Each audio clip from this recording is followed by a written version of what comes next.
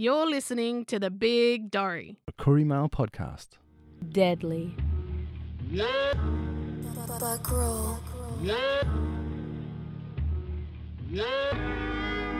Jingy Walla, and welcome to The Big Dorry podcast. I'm Naomi Moran. I'm a proud Bundjalung and Dunghutti woman based here on Widjabul country of the Bundjalung Nation at the Koori Mail newspaper. And dialing in from Gadigal country today is our special guest and newest team member to the Koori Mail. We're very excited to have her on board.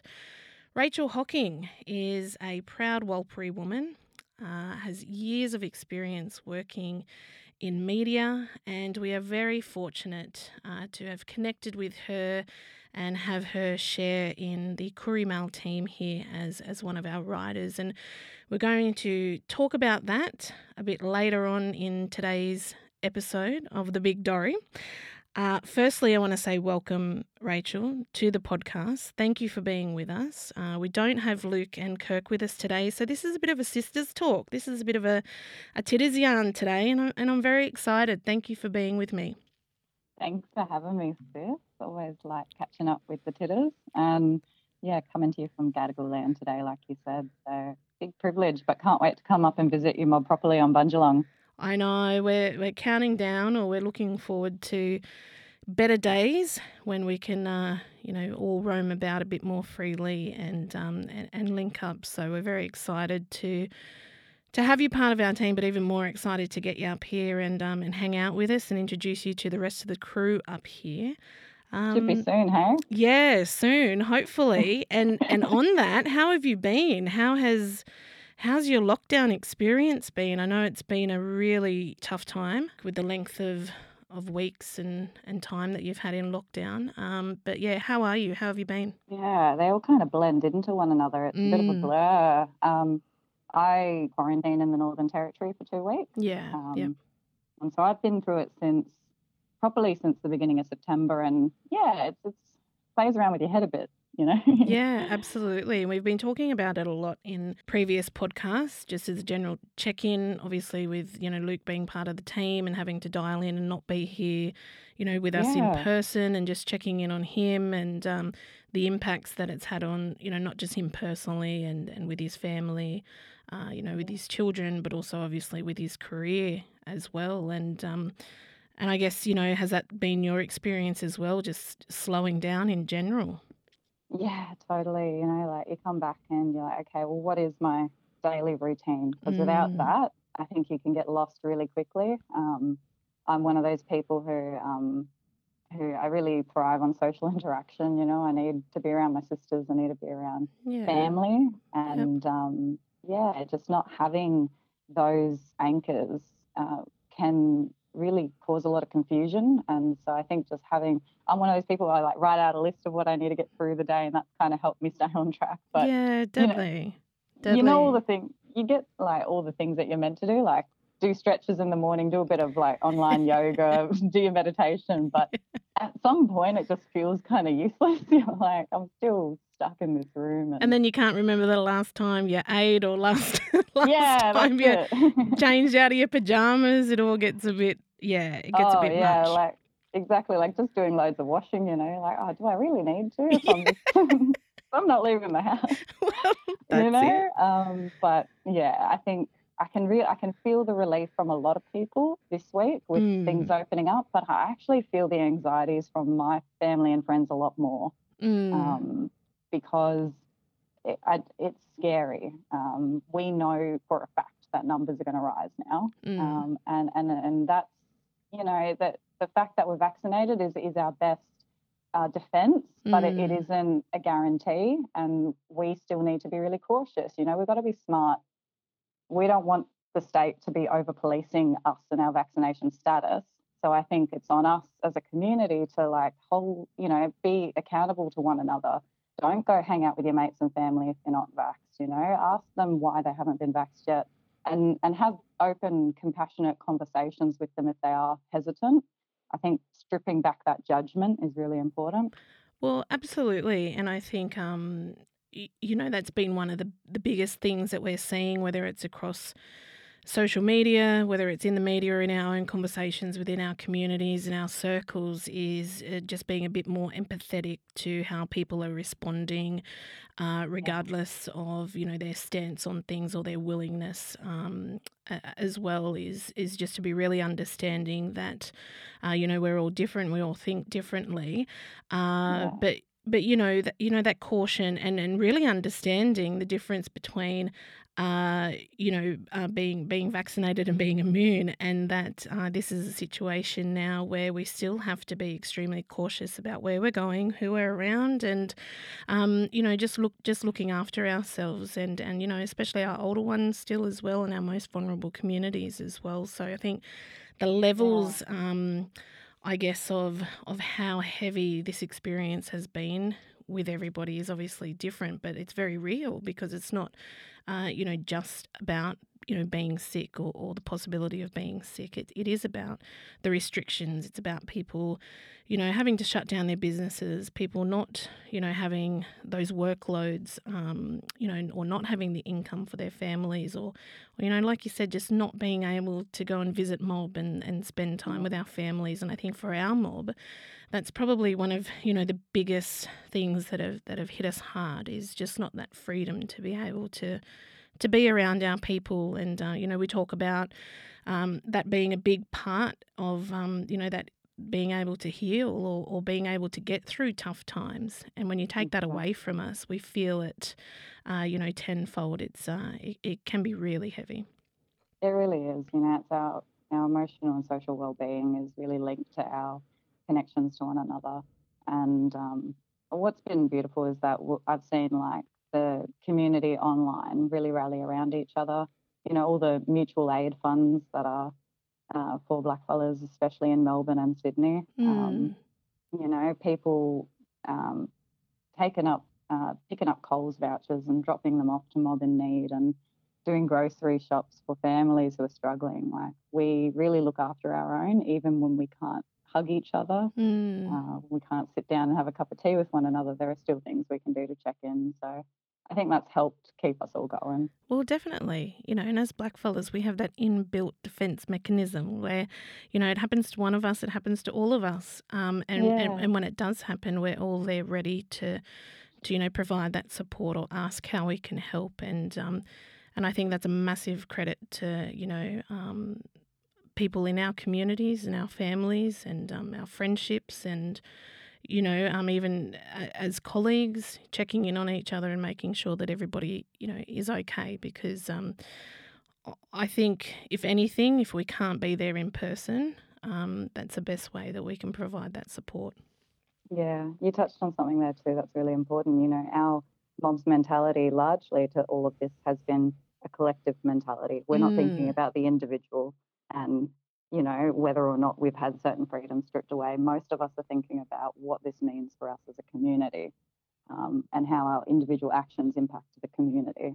I think that's something that really separates us from some of the other stuff that's been happening, the mob out there, the non-mob out there talking about yes. I'm sure you'll touch on it. Well, and here's the thing is, and I think about this daily, because obviously, you see the articles or you see the socials, and every day there's something new or something popping up about, whether it's a celebrity or, somebody being very vocal about how oppressed they feel during COVID. Somebody recently referred to it as segregation, being segregated. And I think for blackfellas, and for anybody who's not a blackfella listening, I really just hope that you take the time to try and understand where I'm coming from here, is that we then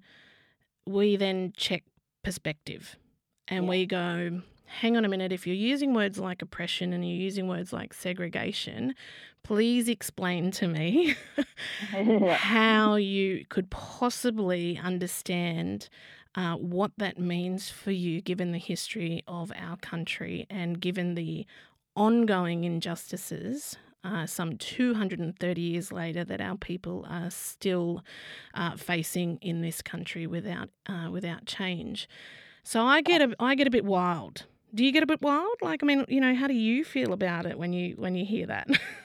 Yeah, I think there's a collective wildness at the moment. Oh, and the black Twitter and the black Instagram and all the black socials, and Yeah. I have my favorites that I follow because I know for a fact that they're onto it, and and that's a whole another conversation because I absolutely love that. But that has been real, and I don't think our mob should apologise for feeling that way or speaking about it because, it's like anything, unless, you have experienced that or unless you're part, of a group of people or a cultured people that have experienced that, please explain to me what those words mean in your circumstance right now.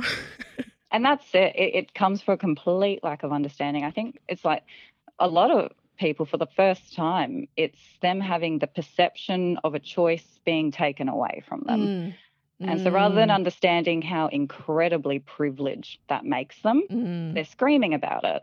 And if you break it down, the reality is the choice around the vaccine exists. At the moment, if you refuse, you might just not be able to access certain things.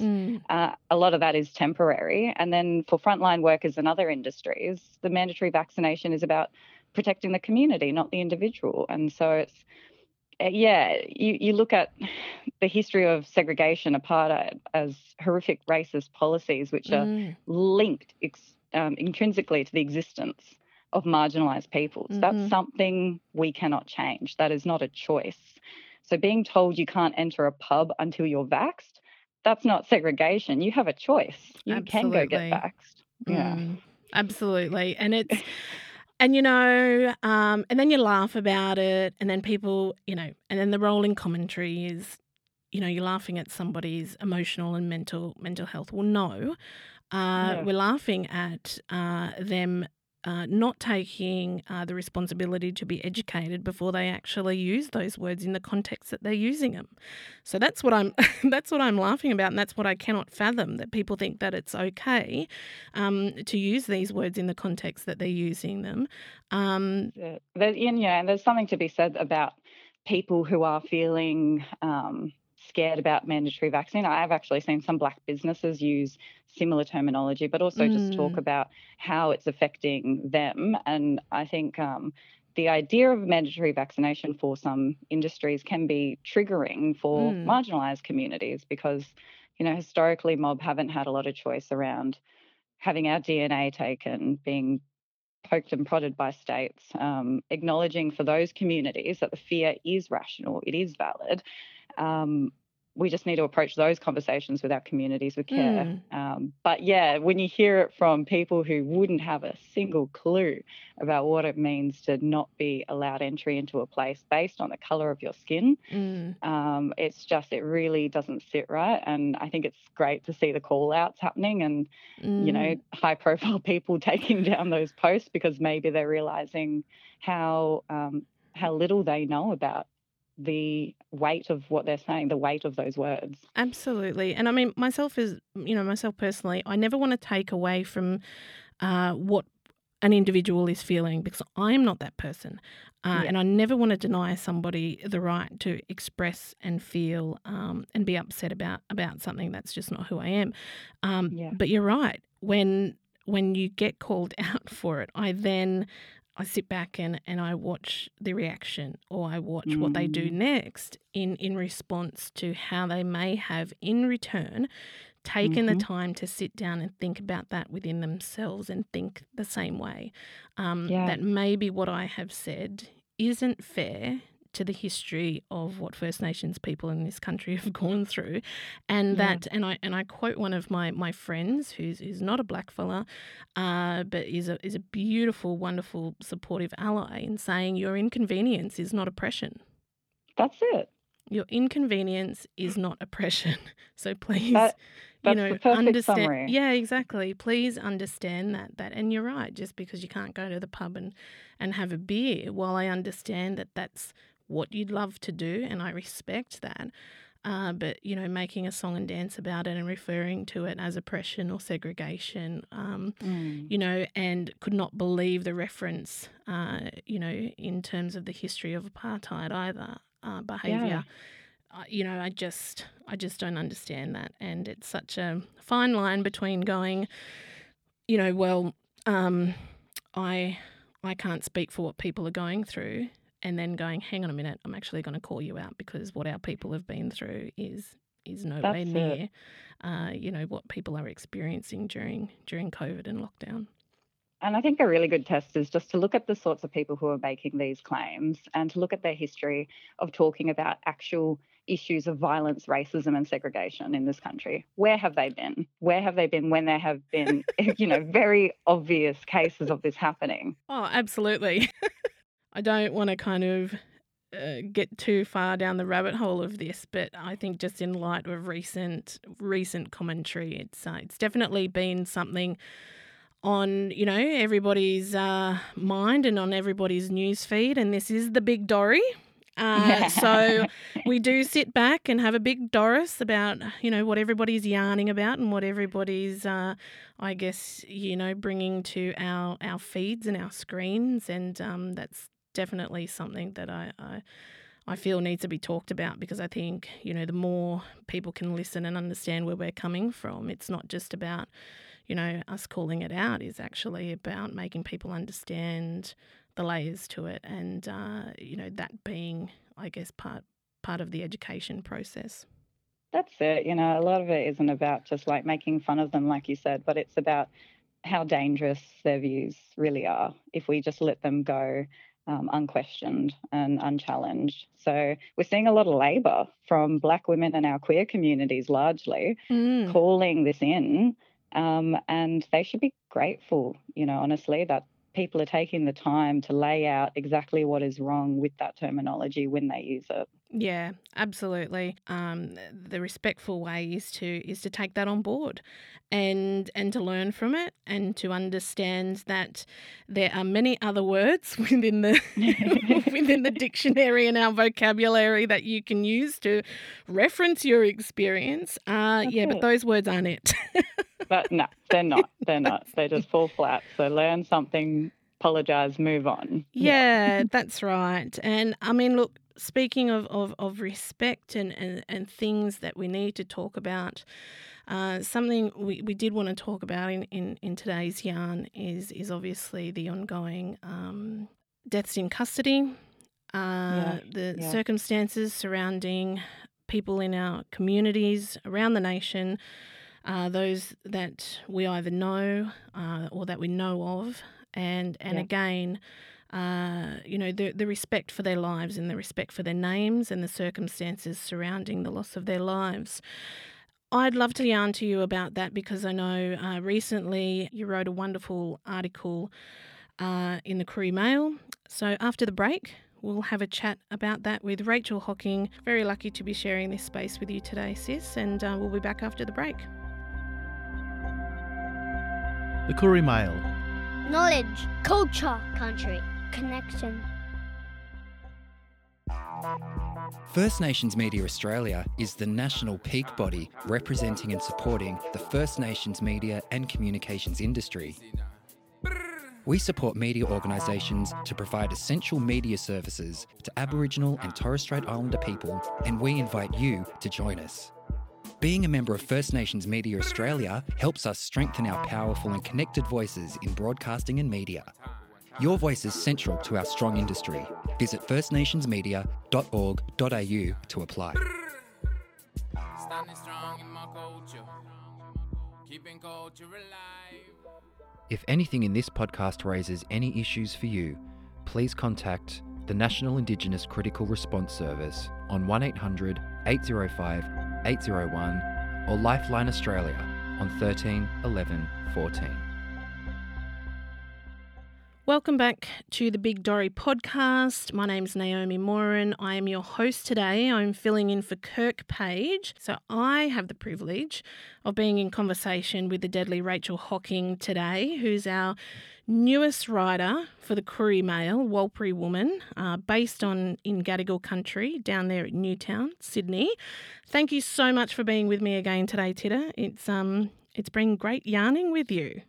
Yeah, it's my pleasure. It's so mad to see how many podcasts our mob are doing at the moment. I'm digging it. Yeah, and I think the silver lining with, lockdown, COVID is, all these creatives coming out and creating content. And it's something that the Koori Mail's been wanting to do for a long time, being able to have conversations with our mob who have things to say. And I think as Black media, that's what we stand for, is elevating the voices of our people and bringing to light issues from our communities that otherwise, white media and non-Indigenous communities, would be supportive of or have been supportive of. And in saying that, we've been seeing over the past few weeks the uproar from our communities and our mob, and rightly so, around the deaths of our people, the ongoing deaths of our people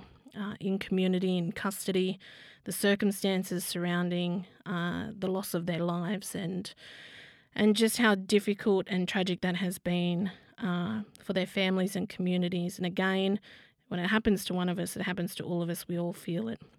When we work in Black media, it then becomes our responsibility, along with leaders in our community and those who have platforms that we're very grateful for bringing to light these issues and saying the names of these people and bringing attention to the circumstances around their deaths and just how heavy that is, and the responsibility of our people at the end of the day and our Black media to make sure that we're giving their families the voice so that they can then start seeking and getting the answers that they need. That's exactly it. Hey, saying the names in the past couple of weeks of Charlene Warrior, Gordon Copeland, and even Yamatji woman JC, who passed away more than a year ago now in Perth. That's right. Her murder trial, the murder trial of a police officer who's charged with the alleged murder of her, is still underway, and that's also brought up a lot for our communities as well. And Charlene Warrior, I've seen her face all through my feed because of the dedication of Black women and all our communities to make sure that we know who she is and who her daughter is. But are we seeing these faces and names on the feeds of non-Indigenous people? I'm not sure, I'm lucky to be surrounded by so many people who find it so important to like you said, amplify the voices of the families who have been advocating for justice in these cases and these matters. But it shouldn't take that, it shouldn't take the grieving families shouting on the streets, demanding answers, creating petitions for the mainstream media to pay attention. That's right, yep. And just going back to, that the defence that is our mob as a collective, and that when, regardless of what community or what family, that if we know that it hasn't been given the attention that it needs, and rightfully so, we're the ones that are picking it up. And that, like I said, very grateful for our online community of mob that are very quick to bring these issues to light and put it in our faces every day. And I think as hard as it is to read the stories, to see the faces, to know what's happened, that can be extremely heavy in the moment. But I am very grateful, that I see it every day, and very grateful to those who are on these platforms that are doing the advocating and doing the educating and that are getting it out there so that it can be spoken about, so that these families can then, get the answers that they need. Charlene Warrior was missing for 2 weeks since the 18th of September, when she was going to see her 1-year-old daughter. She's got a 1-year-old baby, at her ex-partner's home in Butte, which is in South Australia. It's located around, I think, 30 to 40 kilometres north of Port Wakefield, so around the York Peninsula down there. And on the 3rd of October, original reports stated that her death was not suspicious and that there was going to be ongoing investigations. Now, when you then look on social media and there are family members, like you said, that are screaming out saying that, they don't believe that it was not suspicious and that there is more to it. How do we even begin to understand what it's like for these families to not only have lost somebody who, personally, I feel may have been silenced in so many ways as a young woman in her experience as a young woman in a relationship. How do the families then have to deal with potentially now being silenced around what they feel or think has happened? I just can't imagine the layers of tragedy and trauma and emotion and emotional turmoil that must be. That's it. Hey, it's like you go through this extreme trauma and then that trauma is exacerbated by the media silence or misreporting of what's going on. And this is where we see so many valid comparisons to what happens when it's non-Indigenous women at the centre of these stories and non-Indigenous people at the centre of these stories. Rightfully, there is outrage when we see a woman murdered or when we see a man go missing or when we see anything that happens in community that people think is unjust, but we see a completely different level of attention. And you think back to the women's marches earlier this year and the tens of thousands of people that were crying out about sexism in Parliament. And I just felt the pain of our women, standing there being like, well, we've been talking about the violence from the state and against our bodies for decades. Why don't we have the same tens of thousands of people marching alongside us when we call out the same tragedy? Amy Maguire wrote a really beautiful, as usual, just really summed up this outrage extremely that people are articulate feeling. she is in her That writing. sister, she's, she really does pull together perfectly what our mob are feeling when these things happen. And if I can quote a part of the piece that she wrote this week, she said, by remembering our people who have lost their lives, by making claims of their worthiness as people, and by making visible the violence, not only that which ended their lives, but which they resisted throughout their lives, we resist these active attempts at silencing, and we must continue to mourn for them. Yeah, beautiful article, and I'd really, encourage anybody who's listening to read that article, and we'll provide the link in the show notes as well. But I think the blessing that we have in our Black women who speak out, in our Black women that are willing and ready to have the conversations when this happens, it truly is a gift. But at the end of the day, it can be extremely exhausting and tiring and can take its own emotional and mental toll on our women who are standing up and being the voices for the voiceless, or for those that, sadly weren't heard when they were alive and are now no longer with us. Yeah, that's it. It takes a huge toll. And our biggest asset is our communities and how we stand together in these times and how we actually, see ways for us.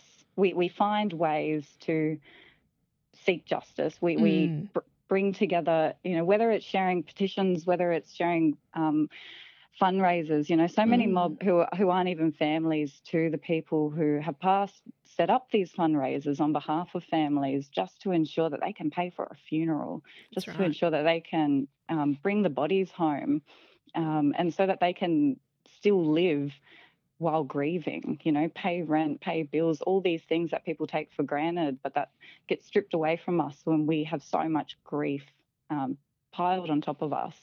And so I think what at least gives me strength is that knowing that we can still do something. And when we as a community band together on the different things that are in our power, whether it's shining a light on these stories by sharing them, by articulating them in Black media from our perspectives. And even this week, the Aboriginal Legal Service, when they announced that there will be an inquiry into Gordon Copeland's death, they actually put out that the family, while they're not doing interviews themselves, they have requested that news outlets close comments on their website and social media posts whenever they post stories. And that's something that we as a community can monitor. We can keep an eye on the media outlets who are writing about his life and the community's fight for justice, and we can make sure that they're listening to what the family's demands are, and that is to close the comments section. It's a very simple thing that they can do. Well, that's right. And just, understanding the sensitivities around what has happened.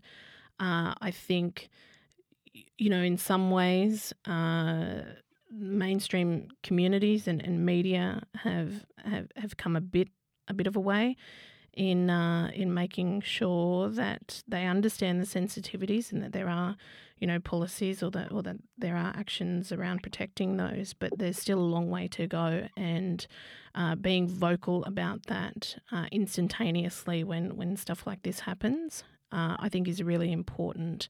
And if anything, continuing to have those conversations around, obviously, not just the injustices and what's happened, that's extremely important, but also, educating people around, well, what next in terms of this particular case, or in terms of reporting about it, or sharing, any content around it as well. Yeah, that's right. Linking back to what, the families want during this time, and staying connected to what our protocols are during these times as well. I think that can keep us grounded, rather than what the mainstream media tends to do, which is, hype up a story without actually sitting down and thinking, what is the impact on the community? What weight do my words carry? We've seen some really horrible reporting this year on our tragedies, and it really undermines all the work that's been done at a community level to ensure that there are respectful practices when our people die in unjust ways. And so what I'm really glad to see is that there's starting to be a bit more accountability from mainstream media when that happens. And that's just because of how strong our mob are in calling that out. Absolutely. And I've been, personally, I've been following some issues in relation to the missing and murdered Indigenous women in America. And just the similarities, around that is insane. And I've always said that our experiences and our history is very similar to what First Nations people in America have experienced. And I know recently, just in terms of the comparison between media coverage and attention over, white bodies and Black and brown bodies, I was really surprised, and I guess a bit put off by 60 Minutes Australia had covered the story of Gabby Petito, who people had been following the case of her young blogger traveller with her boyfriend. There was obviously a domestic violence incident, and then her body was found abandoned in Wyoming. Some days later. If anybody's interested in following the story, they can look it up. But then following that, again, communities, the First Nations people, the uproar around, hang on a minute, we've had over 700 First Nations women disappear, so reported missing in the exact same area that this young woman was found. Yet 60 Minutes Australia even labelled the story, or captioned the story, American tragedy. and Jesus. the national, I guess, focus and attention across the United States around this particular young woman, and again, not taking away a loss of life and the circumstances and her,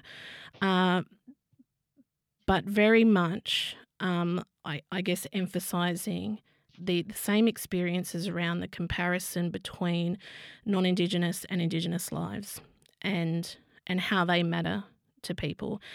And then I think, hang on a minute, when I saw American Tragedy, I just went, hang on a minute, George Floyd is an American tragedy. Breonna Taylor, who was shot dead as a result of a botched raid by the police. Nobody has ever been charged for her death. That is an American tragedy. Yet very little media coverage, major media coverage from black media in America and black celebrities and people of influence and leadership that have taken on that responsibility, just like us. But again, if it has been covered for the media, it has been covered without all the bells and whistles that otherwise, a non-black person or a non-Indigenous person, would have. So, when it comes to black or brown bodies, what does that mean for their lives? The implication is that we're dispensable, like that. The implication by, the silencing of our stories in the media, and then also the misreporting, and the ways that you see black and brown bodies reported compared to white bodies as well. The words, the language that's used, painting us as those angry communities. Absolutely. The uprisings that happen in the wake of shootings in the US and making them out as riots, as people who are animals, who are just looking to cause trouble, when the reality is they're seeking justice, and that what you're seeing on the streets is a desperate people doing the only thing that they can in that moment when they've lost so much control from the state. We've seen the same thing here in Palm Island. When they talked about the riots there, that was an uprising. That was a very organised effort seeking justice, and we get framed in these ways on purpose. It's very purposeful, and it just comes down to who our societies value, which bodies are valuable when they are no longer here, and the types of victims and survivors that the media thinks are worth reporting on. They think that maybe there'll be more sympathy for these peoples, but that is because the media has historically painted them that way. Absolutely. It's most likely that the focus will always be on who that person was. So what did they do wrong? What's their criminal history? What were the events that led up to the incident, and how that then allows white media and white audiences to then deliver that narrative that the person who unjustly lost their life was to blame. That's it. And that's we see when white men kill women in this country, and the articles the next day talk about them being a good bloke. But when our peoples die in many different ways, many different unjust ways, their criminal histories are brought up. Absolutely. It's disgusting. It is disgusting. And, those contributing factors to, that behaviour, that is what continues to contribute to our women or our people feeling silenced when they experience this and not being able to speak up or speak out.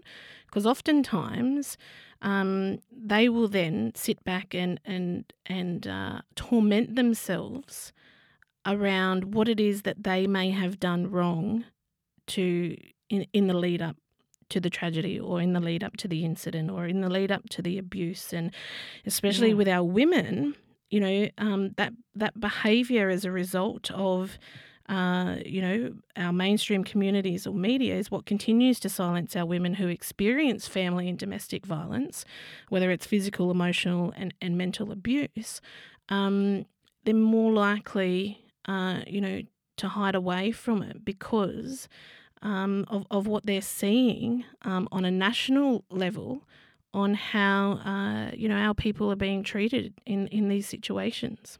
That's right. And we see it in how systems respond as well. There were statistics in Queensland this year which showed that when women, largely Aboriginal women, were calling for help for whether it was a domestic violence dispute or other situation, often they were the ones to get arrested on arrival of the police. And this is the thing, like when there is this societal perception of us as being angry, as being wild, as being, uncontrollable, then our humanity gets taken away. They don't see why that anger is important and why that drives us and how that's actually a survival tactic. Instead, it's used to paint us as other.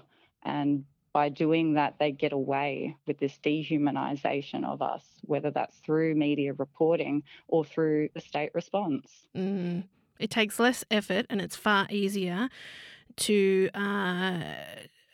be on the surface, to just access surface level information and history and experiences, unless you're going to actually sit down with yourself and go deep into the layers of history and experience and what is real and what is factual, then you will always find yourself most comfortable at the surface level, and that's the problem. 100%. That's what needs to happen for the conversations to change, for that narrative to change around when a tragedy happens in our communities, in our families and with our people, that it's the anger that comes out of that is not us just being, wild, not just being the wild blackfellas, not just being, too vocal or, not feeling like we can have our say, because then we're not true to ourselves, we're not true to our communities, our families and our people if we do find ourselves silencing ourselves. That's one of the most disheartening things that could happen. Absolutely. Yeah, we have to amplify our voices, and, that's why Koori Mail exists, Absolutely. Black Media Matters. Yep. That's why our media organisations are here and have survived. Our black media organisations are absolutely vital to being the voices of our people, regardless of what platforms, whether it's print, whether it's television, radio, other platforms of sharing and creating content that focus on messages that are of importance and bringing to light issues that need to be spoken about in this country. You've spent a lot of time working in black media, and again, coming back to, the fact that you're with us now as one of our writers, so exciting. What are some of the highlights of your career, and again, focusing on the importance of black media as well, I guess in particular with what we're talking about around black media being the voice of our people and how we play a role in that? Yeah, so many highlights, and I'm just so stoked and privileged to be back at the Koori Mail. It was my first job writing as a journalist when I was still at university. About 10 years ago now, I reckon. Yeah. And it's where I've always seen myself. I was at NITV for about 7 years, and I felt like what gave me so much strength, despite almost the daily trauma of reporting on our people's oppression and our fight for justice, the things that gave me strength were the daily interviews with Mob. We value our expertise, we value our knowledge. We don't construct a story the same way that mainstream media does, where an elder is relegated to the last interview in a TV story. We value our elders' knowledge as experts, as the knowledge holders in our communities. And I think by doing that, you can see automatically, the amount of messages we get about what it meant to have their voice and their story valued, but to also have that yarn with a blackfella in the first place, where time is taken. We don't rush in and say, hey, I got to get a grab from you, then run out because this story is due at 6 p.m. If we're doing it, we don't do that, Death Knock style, where you go up and you ask a family to comment the minute someone's passed away. That's old school white journalism, and it still happens today. But if we are doing a story on a death in community, that's not a daily turnaround. That's going out to that community, building that relationship, finding out if someone else in our organisation already has a connection with that community, because that's the strength of Black media.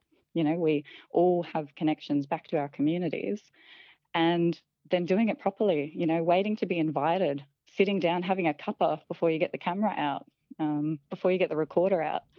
And there's just been so many moments where I've built lifelong friendships with the people who I, you know, sat down to interview with. I've met family who, you know, are living off country all around the place who are like, oh, yeah, I got connections back to Ledgmania. And I'm like, oh, that's always the way. That's always the way. Yeah, it's it beautiful. is. And what that means is we build trust with those communities, you know. Absolutely. Like there's a reason why the same families and people come back to Black media to tell their stories. There's a reason you see Black media doing these stories properly. It's not just because of our values and the fact that we take time to do them. It's because the communities trust us as well. And that can't be underestimated.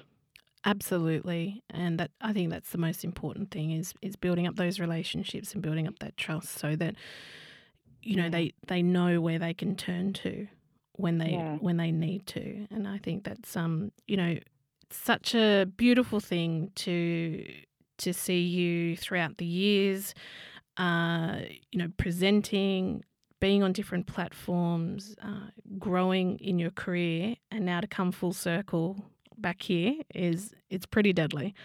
But I did want to touch on your experience in the journalism and trauma space, particularly with your role on the board of the Dart Centre for Journalism and Trauma. And I guess in terms of reporting on these issues that we've just spoken about, and how extremely heavy that can be, how do, I guess, our Black writers navigate this space in the best way, in consideration of not only, you know, doing their job in the best way that they can and in the most respectful way for families and community, but also looking after yourself? Yeah, I think it's something I think that our mob and media have had to deal with, you know, as long as our media has been around. But I feel like the conversations are happening a lot more at the moment because, you know, historically, it's just been survival mode. You know, our media was fighting to get recognised, fighting to get a voice. And now that we have Black media across the country in so many different mediums, I think we can start to talk about the trauma and the weight of covering our stories properly every single day. And these conversations are really hard because I think a lot of us, and I really owe a lot to the journalists and editors that have come before me and how they've paved the way for Black media to exist in the way it does today, you know. Karma in the Central Desert, PAW Media, which comes from Yundamu, my country, Koori Mail's history, you know, 30 years strong. We owe so much to the way you've built up, you've written the values, you've written the protocols, you've, you know, made it very clear how Black media is meant to operate in this country. And now we need to sit down and really talk about, well, what supports are there for us when every day, day in, day out, we are having to report on these traumas, because after doing it for a number of years, you'll end up crashing. You know, it's called burnout, and we lose the ability, we lose the resilience to keep covering the stories the way we need to. And if we lose that, then we lose a voice. So we have to talk about how we stay resilient in this job. And a lot of that is to do with each other, you know, like building those peer networks amongst other Black journalists and media, talking about these issues. And then there's the accountability aspect, you know. It's if we're Black journalists, there's a chance that in our lifetime we might work in a non-Indigenous space, or at least that we're going to have to contend with non-Indigenous media and the way it's covering the same stories we're covering. And that is a form of trauma. So having these whitewashed newsrooms, having these white perspectives put on our stories, having to pull apart the racist coverage, it takes a toll. And so I think as a community, as a collective of Black media, we can band together and we can call that out and we can demand better. And we are seeing that, in the wake of Black Lives Matter last year, we saw media pulled in. Where are your Black board members? Where are your Black HR representatives? Where are your Black editors? That's right. And who are the decision makers who put through this story, which has a million fallacies in it? I'm really proud of our Black media and how strong we are and how supportive we are of one another. Like I have a number of sisters and brothers I can ring up whenever I'm feeling the weight of a yarn, and having those conversations is the one thing that gets me through the really heavy times. But beyond that, I think that there needs to be a reckoning with mainstream media where they don't just wait for us to call them out, where they start to actively implement anti-racist policies in their organisations so that we don't have to keep doing it. Eliminate the exhaustion that our Black writers and Black media carry at times as a result when people, aren't doing it the right way when they should be.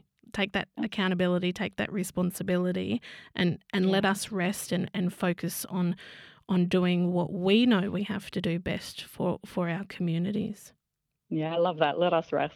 Let us rest. Let us rest. Look, as you mentioned, Black Lives Matter. We know that. We feel that. Black media matters. The voices of our people matter. And today, look, we've gone overtime. But I don't want to take away from the conversations that needed to be had today, especially in respect for the families of Charlene Warrior and Gordon Copeland. And I want to express our deep sorrow and our condolences for the families and communities that are going through sorry business at the moment, but respectfully want to give them a voice through this podcast and through our conversation, and certainly won't be apologising for running over time in this edition with you, Titta, because it's been really special to yarn with you. I do want to also, again, put it out there, the importance around listening, reading, watching Black media. Make sure that you're supporting our Black media organisations, whether it is our bigger platforms or our remote broadcasters in their communities. If you want to know about Black issues and what's happening on the ground in our communities, our media organisations do an amazing job. We're still one of the most underfunded sectors. So again, massive shout out to our workers in our sector that are doing the work and putting in the hard yards to be the voices for our people and our communities. In saying that, First Nations Media Australia have launched their awards. First Nations Media Australia intend to deliver Converge in Adelaide this year, sister. I don't know if you've heard that yet. Hey, Ghana country. Yeah, so, obviously pending COVID situation, but the 2021 Converge Conference will be gathering in Adelaide from the 23rd to the 26th of November. In the lead up to that, the First Nations Media Australia Awards are now open for nomination. You've been a recipient of those awards, sister. Oh, yeah. And look, I echo all your sentiments. Heart goes out to all the families mourning at the moment, and shout out to Black media doing what they do best. I think it's really important to recognise the role that all Black media absolutely does on the ground. But yeah, I'm really excited to hear the awards are still going ahead this year. So all the young mob out there who maybe have doubted any of your work in the past, don't put it forward. Like, it is so important to back yourself and to know 100%. That your voice is strong. So it should be a really beautiful night again, hey? Yeah, deadly. And also for anybody who may be listening from our Black media organisations, you can also nominate for a position on the board. So very much encourage people to jump on the First Nations Media Australia website, so www.firstnationsmedia.org.au. We'll also put links in the show notes on the podcast label, and you can check out about the process for nominating yourself or somebody else to be a member of the board. So really important work that First Nations Media Australia are doing, formerly the Indigenous Remote Communications Association, but now the peak body of Aboriginal and Torres Strait Islander media in Australia, and look forward to Converge. Before we go though, you said that you had a funny lockdown story and I'm dying to hear it. All right, then let's see if you can squeeze this in. Look. It was, like I said, I've had a lot of anxiety about going out since, we've opened up on Monday this week in Sydney on Gadigal land. And I decided yesterday just to do something for myself that I hadn't done in months. And so I booked in a massage last night. Bless. Walk in with my mask on, sitting there waiting. I was a bit nervous, but there wasn't anyone, in the waiting room. So I was like, oh, this is all right. Not too crowded, not too many people. This will be all right. Get into the room, I'm lying down, got the towel on. I have my face through the hole, so I didn't have to wear a mask, which was good. Just the masseuse did. And halfway through, I thought I was going to nod off. I was so relaxed. But I devoured a packet of chips probably half an hour before I went in, and I must have got a piece stuck in my tooth, which went down my throat halfway through. And my eyes started watering. I was like, I'm going to cough. And you can't cough. You can't cough during COVID. We're coming out of bed. You're not allowed to cough. And so I was just lying there with my face and I was like, oh, bless, what do I do? And my eyes were watering and I wasn't enjoying it anymore. I was struggling to breathe. So I asked the sister who was doing my massage just really quietly if she could get me a glass of water. Yeah. She, so lovely, straight away walked out of the room, got me a glass of water. As soon as she left, I just let it out. I was like, oh, my God. Thank God for that. But, yeah, anyway. So, look, if you need a cough, let it out. Like, it's okay. Just do it safely. Ask people to leave the room if you can. But, oh, my God, mate, it's going to, people are going to react. They're going to react, and that whole thing around, control what you can control and, not take it to heart. Yeah. So, again, sister, thank you so much for joining us. It's been really deadly having a yarn.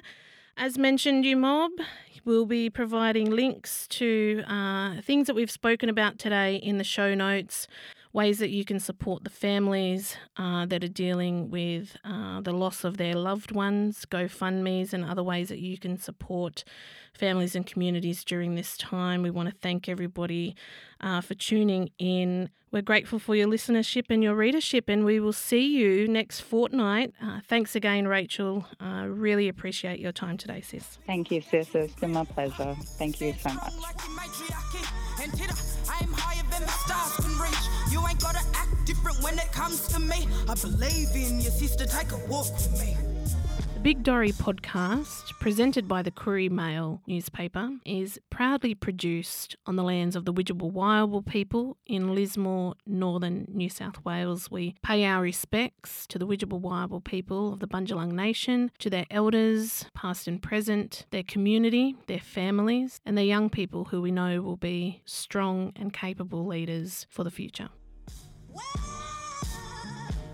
Now don't forget to hit the subscribe or follow button on your screen to stay up to date with the Big Dorry's latest podcast. And make sure you rate this episode for us. You can find links to all our socials and website information in the show description. Don't be ashamed, sis. Let them know what's up. Pave a way for your baby so they grow up tough. Aim higher even though you grew up in hard knocks and show your babies what